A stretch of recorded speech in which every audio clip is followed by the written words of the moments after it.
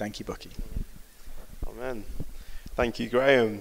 Thank you, everybody. It's quite nice walking up, getting a round of applause and everything else. I feel very, very loved, very good. It was over that. I was thinking it might be nice as well to the funky giving music. If I had like the funky music when I was walking up too, maybe next time. That's fine. But yeah, no, it's enough of my side thoughts and distractions. Let's look at Daniel chapter 4, and that's where we're going to be focused today. So if you can, open up your Bibles, turn to Daniel chapter 4. That's where we're going to be getting our learning from and hearing from today. So Daniel has been fun so far, right? Yeah, I mean, I think last time out was Graham, and he was breaking down chapter 3, and we're seeing bold people, bold examples from Scripture of people that are willing to put everything on the line for their faith in a really difficult cultural context. And I mean, I think that can only be a light and encouragement for us at this time. I think at the beginning of our look at Daniel, we mentioned that it's kind of set up in an interesting structural way in terms of the first few chapters being a mirror of one another. And we come to the first mirror chapter, if you will, in chapter 4, in that it's a mirror of chapter 2. So if you can cast your minds back and think a few weeks ago, chapter 2 was based on the king Nebuchadnezzar of Babylon having an odd dream and seeking for somebody to interpret it. And then our hero Daniel comes along and interprets it, and it leads to praise to God. And Daniel chapter 4 is very much the same. And we're going to see that same theme of understanding greater who God is through this interpretation of a dream by Daniel. And that understanding of God's character and his nature in the book of Daniel tends to focus very specifically on God being sovereign. And by that means God holding everything in his hands, from the smallest, most seemingly insignificant thing to the movement of civilizations and powers, and everything is held within his hand. And that's the message that comes through Daniel, and we will definitely see in today's chapter. And so it's quite a lot for us. In this church, basically, we pride ourselves on going through the scripture verse by verse. There are a lot of verses today, okay? So I'm not going to read the whole chapter because you guys will fall asleep before I even start talking. So I'm going to break it down to little chunks, and we're going to try and squeeze out whatever nuggets that we can that the Holy Spirit leads us to as we go through it. So I'm going to read the first 3 verses of Daniel chapter 4. And so listen up, yeah? So, King Nebuchadnezzar, to the nations and peoples of every language who live in all the earth, may you prosper greatly. It is my pleasure to tell you about the miraculous signs and wonders that the Most High God has performed for me. How great are his signs, how mighty his wonders. His kingdom is an eternal kingdom. His dominion endures from generation to generation. And it sounds quite royal, doesn't it, those first few verses? What an introduction to the chapter. And what strikes me is just the kind of about turn that these first few verses coming from the mouth of Nebuchadnezzar are compared to the first few verses in which we learn about Nebuchadnezzar at the start of this book. I'll just read it quickly for you. Daniel chapter 1, verses 1 to 2. It says, in the 3rd year of the reign of Jehoiakim, king of Judah, Nebuchadnezzar, king of Babylon, came to Jerusalem and besieged it. And the Lord delivered Jehoiakim, king of Judah, into his hand, along with some of the articles from the temple of God. These he carried off to the temple of his God in Babylonia and put in the treasure house of his God. And the reason why I thought it'd be helpful for us to kind of flip back is because we start the book of Daniel with Nebuchadnezzar really wanting to make as public a display as possible in mocking the God of Israel. And by taking those articles from the temple in Daniel chapter 1, he's saying, who's the God of Israel? My God's are greater. I'm greater, basically. I've just walked into his temple and taken everything out. Nothing's happened. And yet, 3 chapters later, we're seeing the exact opposite in terms of he's wanting to make a very, very public display to all the nations of the earth about how great the God of Israel is. And I think for me, this was just an encouragement in that God can turn even the most unlikely scenario or unlikely person into a spokesperson for him. And we see this again and again and again in Scripture, from Moses, the stammering murderer, to David, similarly, another murderer, an adulterer, Jacob, the liar, Paul, the Christian. I focus a lot on murderers. Yeah, Paul was also a Christian murderer. But basically, God can turn people that seemingly have no chance or no hope into megaphones for him that we're talking about thousands and thousands of years afterwards.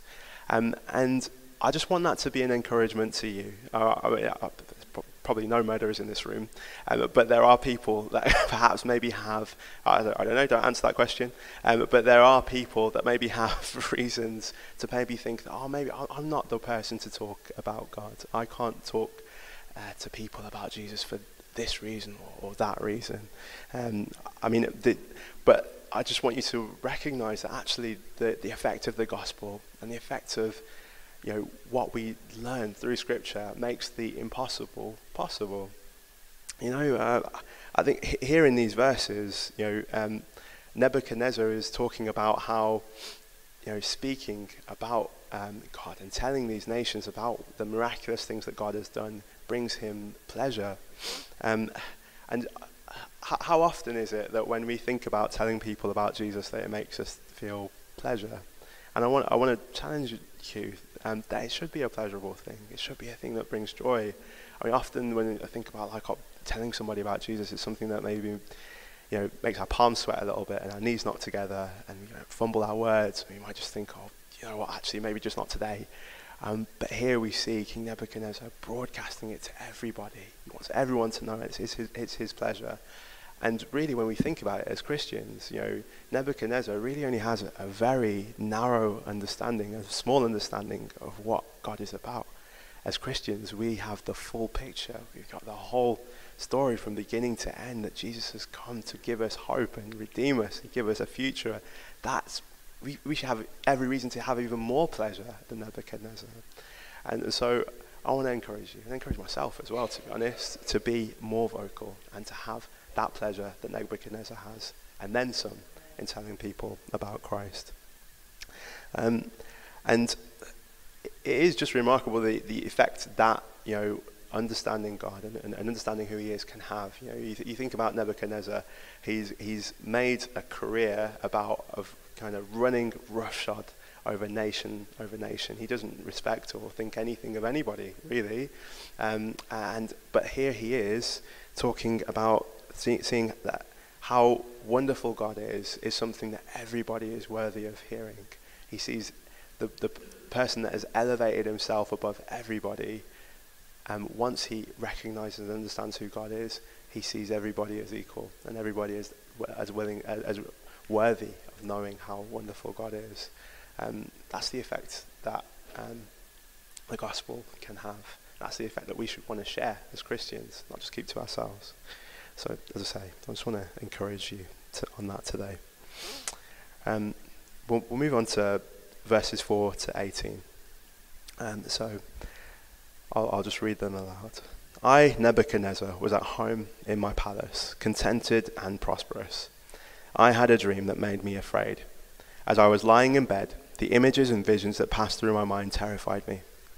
So I commanded that all the wise men of Babylon be brought before me to interpret the dream for me. When the magicians, enchanters, astrologers, and diviners came, I told them the dream, but they could not interpret it for me.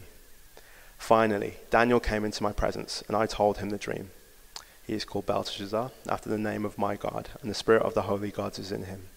I said, Belteshazzar, chief of the magicians, I know that the spirit of the holy gods is in you, and no mystery is too difficult for you. Here is my dream. Interpret it for me. These are the visions I saw while lying in bed. I looked, and there before me stood a tree in the middle of the land. Its height was enormous. The tree grew large and strong, and its top touched the sky. It was visible to the ends of the earth. Its leaves were beautiful, its fruit abundant, and on it was food for all. Under it the wild animals found shelter, and the birds lived in its branches. From it every creature was fed. In the visions I saw while lying in bed, I looked, and there before me was a Holy One, a messenger, coming down from heaven. He called in a loud voice, "Cut down the tree and trim off its branches, strip off its leaves and scatter its fruit. Let the animals flee from under it and the birds from under its branches. But let the stump and its roots, bound with iron and bronze, remain in the ground, in the grass of the field. Let him be drenched with the dew of heaven, and let him live with the animals among the plants of the earth.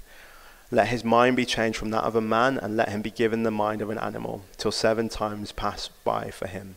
The decision is announced by messengers.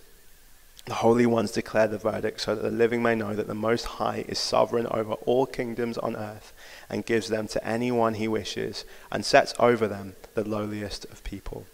This is the dream that I, King Nebuchadnezzar, had. Now, Belshazzar, tell me what it means, for none of the wise men in my kingdom can interpret it for me. But you can, because the spirit of the holy gods is in you." And yeah, I find it interesting that Nebuchadnezzar takes the time to give us insight into his mindset at the time of him having this dream. And he's contented and prosperous. Which is a really nice thing to be able to say about yourself, isn't it? To be able to say, "I'm contented and prosperous." And he's minding his own business. And then all of a sudden, boom, out of nowhere, God comes along with this dream, and everything is upset, basically. He's no longer contented and prosperous. He cannot sleep. And, our whole world is designed around the pursuit of being contented and prosperous. Watch television, turn on, look at your phone for 10 seconds. Somebody's trying to sell you something to make you feel contented and prosperous. But I think what we fail to realize is that when everything is seemingly perfect, that is often when we're most vulnerable. That's when, particularly as Christians, that we're, and anyone, to be honest, that we're least likely to recognize our need for God when we feel contented and prosperous. And I think Graham and Eddie were speaking earlier about kind of a heaviness that on the nation and that many of us feel in terms of our mood or mental health. And I hope it's an encouragement to you today, because I feel that very often, our clearest revelation and our clearest understanding of who God is comes at times when we are not contented and prosperous. Actually, it's easier to see God and who he truly is often at times when we don't feel contented and prosperous, and when we are experiencing difficult times or suffering. That's when we get to actually see who God really is. And we see this again and again in Scripture, namely the book of Job.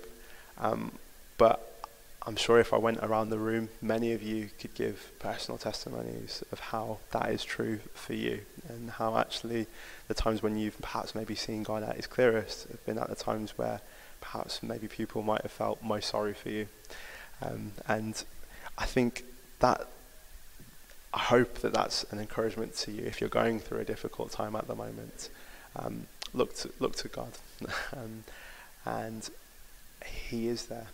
You'll be able to, and we just pray that you will be able to see clearly what it is that he wants to say and what it is that he's doing through your less content and less prosperous moments. Nebuchadnezzar, however, fails to do this. He fails to look to God. That's not his first port of call. As I mentioned at the start, 2 chapters earlier, he has a dream, and it's interpreted by Daniel. And he follows a similar pattern in terms of that he asks everybody in the land, and then comes to Daniel. Daniel interprets it. And to me, I find this strange. If my car's broken and I drive around town from garage to garage and no mechanic can fix it, and then I go to finally find a mechanic that can fix it. The next time out, I'm not going to go round town from garage to garage to garage to garage. I'm just going to go to the garage that can fix it. I can think about times where I've taken my car to garages.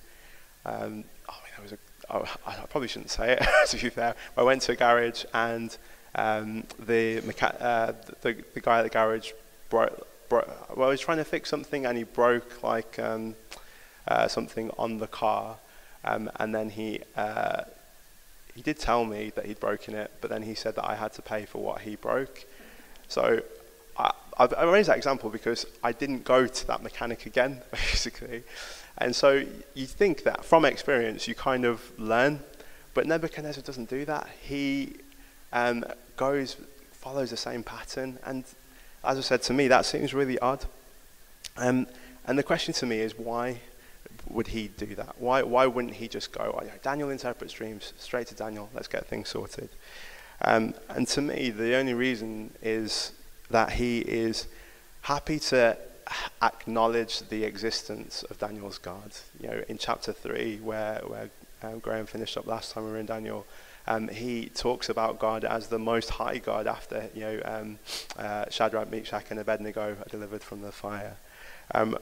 So it's not that he doesn't know that God is there, the God of Israel, but he is only happy to accept him as one amongst many gods, and certainly not as a God that is greater than him. And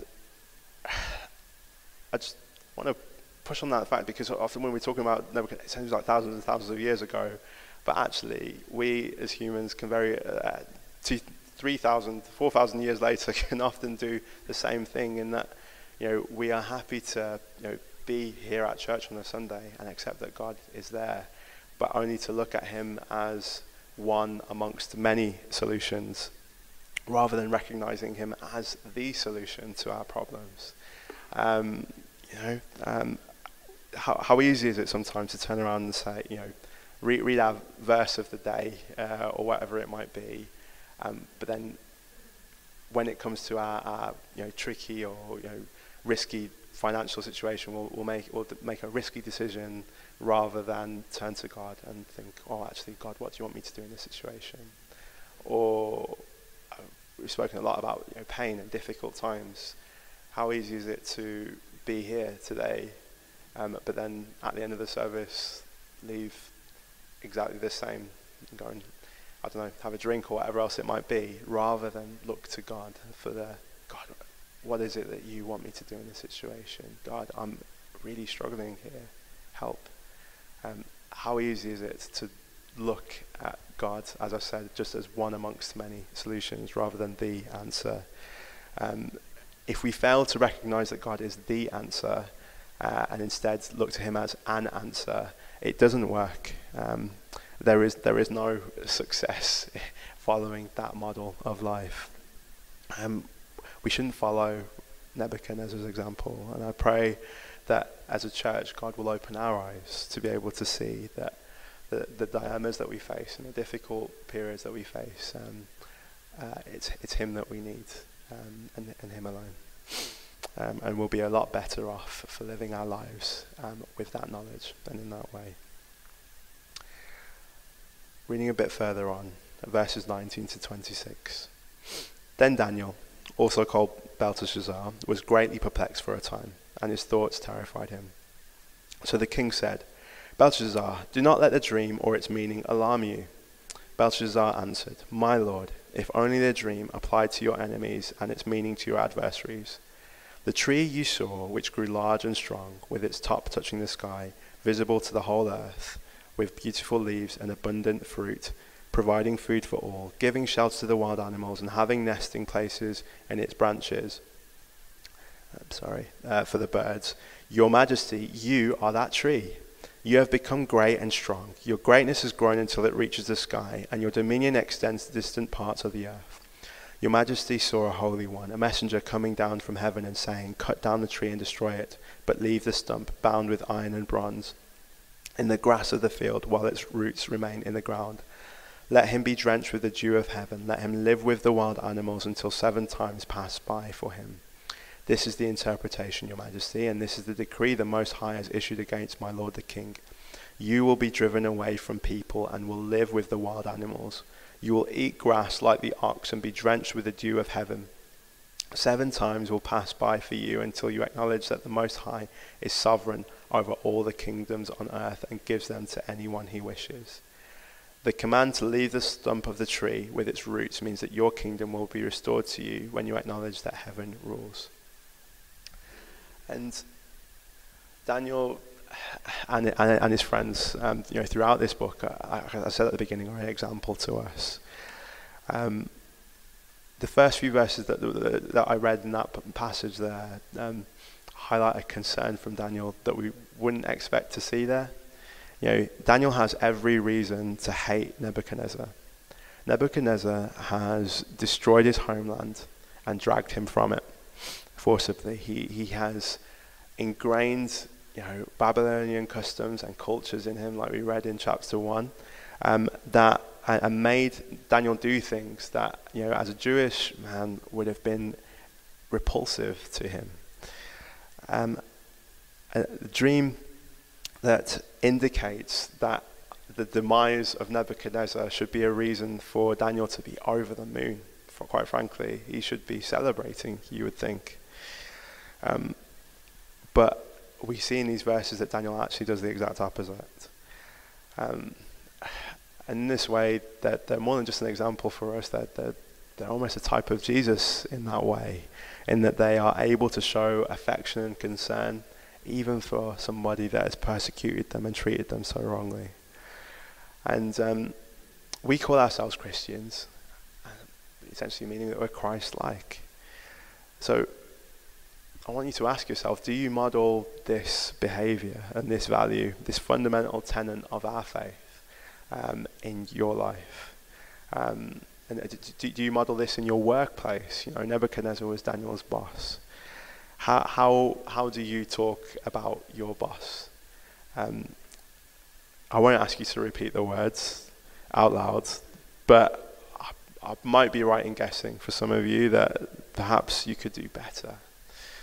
The easiest thing to at work or socially as well is to go with the flow and moan about those that are above us and those that are in charge, and whether it's your line manager or the government, they don't know what they're doing.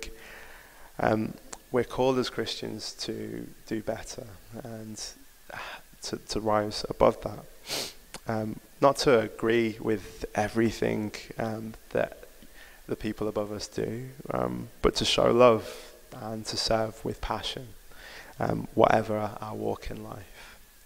Colossians 3, verse 23, the verse that is a lot of that helps me a lot. It says this: whatever you do, work at it with all your heart, as working for the Lord, not for human masters. And I think if we can even live 90% of this verse, it will make a tremendous difference in our workplaces and in society. Be like Daniel, and be like Christ in your workplace and in those that you're around. Acknowledgement of God, which is what we're saying that we do as Christians, should bring pleasure. Where everyone's feeling down in the dumps and pretty negative about work, we should model something different. We should be light. We should bring joy. I know it's hard. Tomorrow's Monday. It's always hard to be joy and light on a Monday morning, but give it a try. Daniel 4:27-30 says this: therefore, your majesty, be pleased to accept my advice. Renounce your sins by doing what is right, and your wickedness by being kind to the oppressed. It may be that then your prosperity will continue. All this happened to King Nebuchadnezzar. 12 months later, as the king was walking on the roof of the royal palace of Babylon, he said, is not this the great Babylon I have built as the royal residence by my might and power and for the glory of my majesty?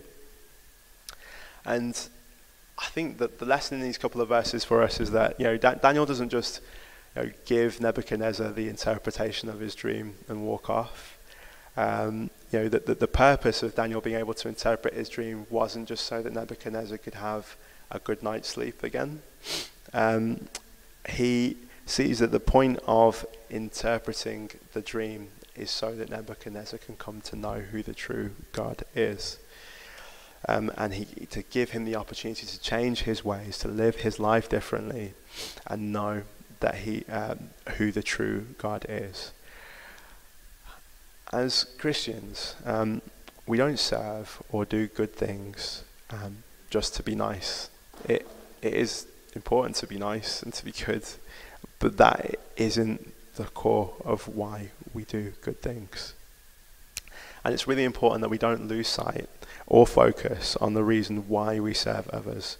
And quite simply, that is to bring people to a knowledge of God. People only come to a knowledge of who God is if they deal with their sin.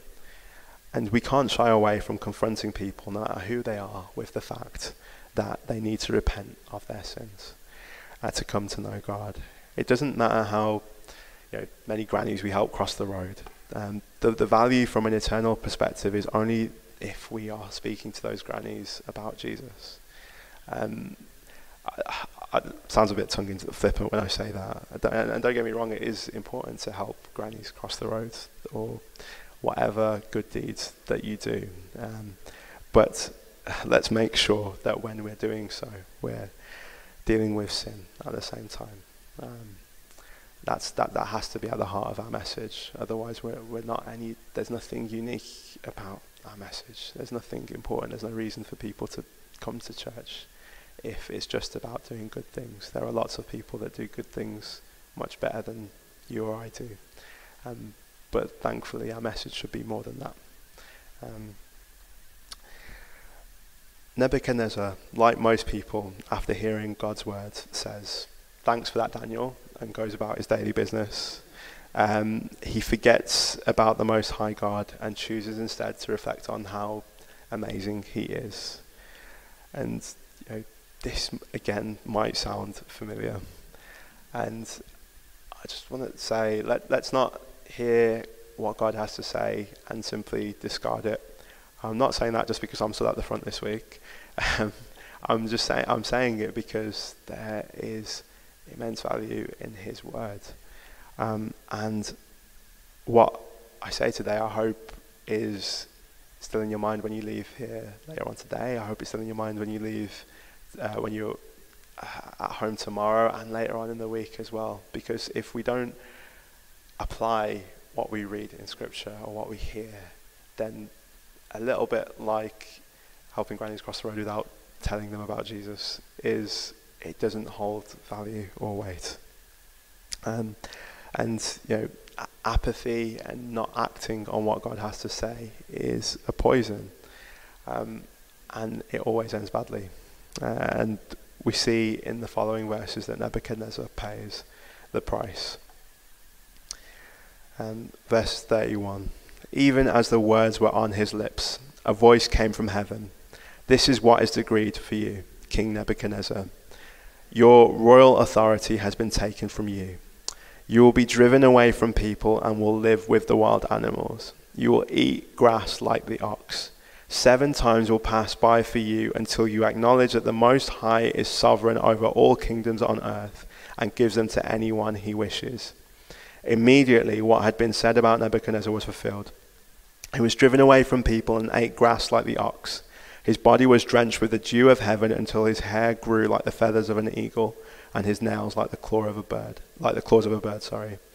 At the end of that time, I, Nebuchadnezzar, raised my eyes toward heaven and my sanity was restored. Then I praised the Most High. I honored and glorified him who lives forever. His dominion is an eternal dominion. His kingdom endures from generation to generation. All the peoples of the earth are regarded as nothing. He does as he pleases with the powers of heaven and the peoples of earth. No one can hold back his hand or say to him, 'What have you done?' At the same time that my sanity was restored, my honor and splendor were returned to me for the glory of my kingdom. My advisors and nobles sought me out, and I was restored to my throne and became even greater than before. Now I, Nebuchadnezzar, praise and exalt and glorify the King of heaven, because everything he does is right, and all his ways are just, and those who walk in pride he is able to humble. And in these final verses, we come to the heart of the matter. And what I hope we see is that the foolishness in vanity, and a fact hidden in Scripture that is more solid than the ground that I'm standing on, which is that God is in control. As I mentioned at the outset, life is so fragile. Everything we have is balanced so delicately. No matter how special you are, no matter how well things are going, in an instant, God can take it all away. On the flip side, no matter how awful things are going, no matter how low or depressed, how many things you have lost, God can give it all back. And understanding this, understanding that our destiny is in his hands, every beat of our heart, every breath that we take, understanding that each of those things is a gift from the true King, the true Creator of all things. That is the only way to gain a proper perspective of life. Anything outside of that will fall short. Look at Nebuchadnezzar here. He is one of the most accomplished military minds of his time. He was unstoppable, basically. And here he is eating grass. How can that be except for God? Even when he raises his eyes to heaven and his sanity is restored, I don't think that he sat there in his ox mind, mooing away, or whatever oxes do, and thinking, if only I can look to heaven. I think that even this is a grace from God. God has orchestrated every moment here in terms of when he will have his sanity restored. His kingdom is restored after 7 times, and it's not obvious exactly what 7 times is, but most commentators think this is 7 years.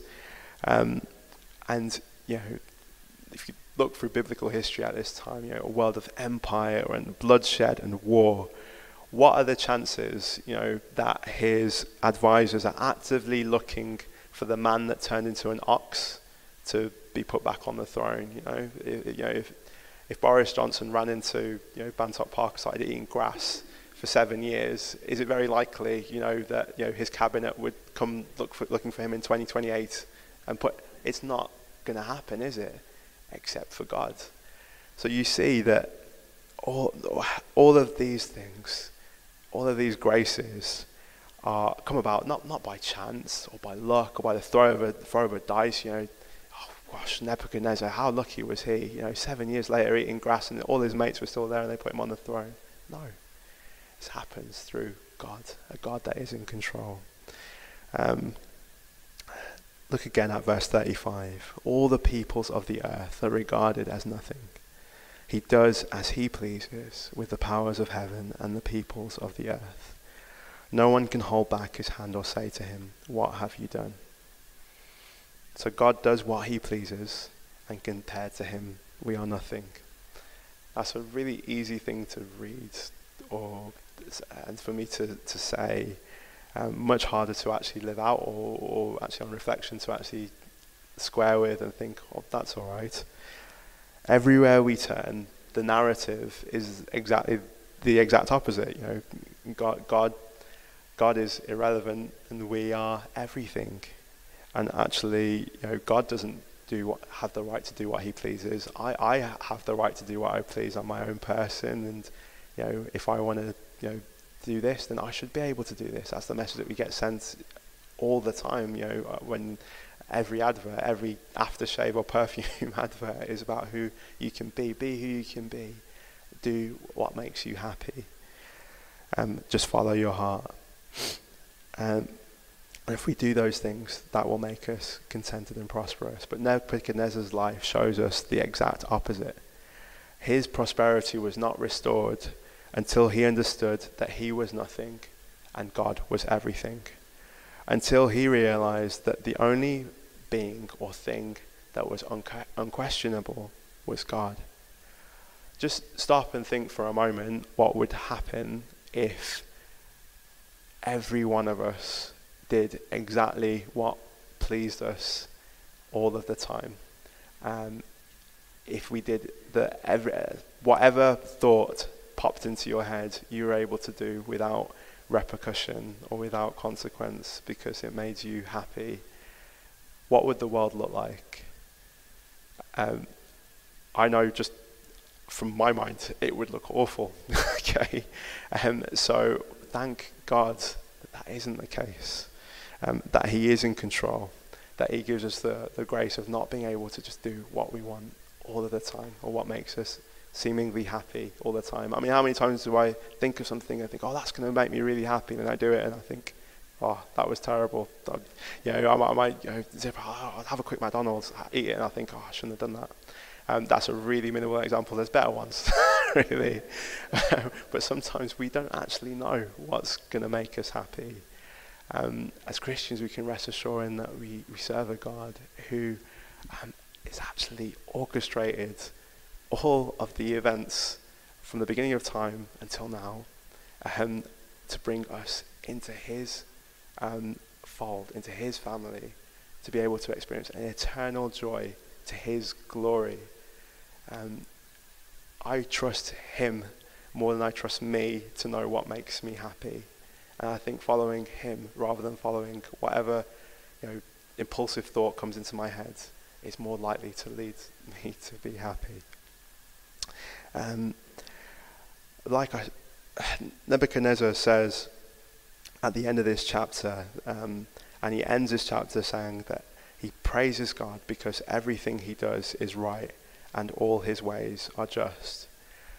I mean, being honest, this can be really hard to do.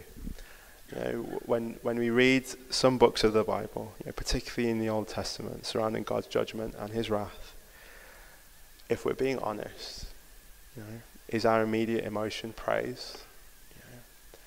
When we pray and pray from the bottom of our hearts for something, and it seemingly doesn't come to pass, do we glorify Him? I think, being honest, even for the most hardy of Christians, the answer to those questions is not always yes. There are some things that happen in life that we won't be able to appreciate the goodness of God in, if we're being honest, this side of eternity. But we thank God because He reveals Himself, enough about Himself in Scripture and in the person of Jesus Christ for us to know that everything, as I said earlier, is working according to His will in order to demonstrate His goodness and bring about His glory. And that should be an immense comfort for us. Every one of us needs to humble ourselves before God. If you don't know Him, the opportunity is there today to repent of your sins and come to know a God who is fully in control. Like Nebuchadnezzar, I pray that you realize that God being in control isn't something to fight against or to be afraid of, but something to celebrate and draw comfort from. I'll just pray. Lord Jesus, we thank you for your word today. We thank you because we serve a God who is in control. As I've said, Lord God, Holy Spirit, help us to draw comfort from that. Help us to speak boldly so that others can draw comfort from that. Help us to speak with pleasure about all the many, many good things that a sovereign, powerful Father has done for us. Amen.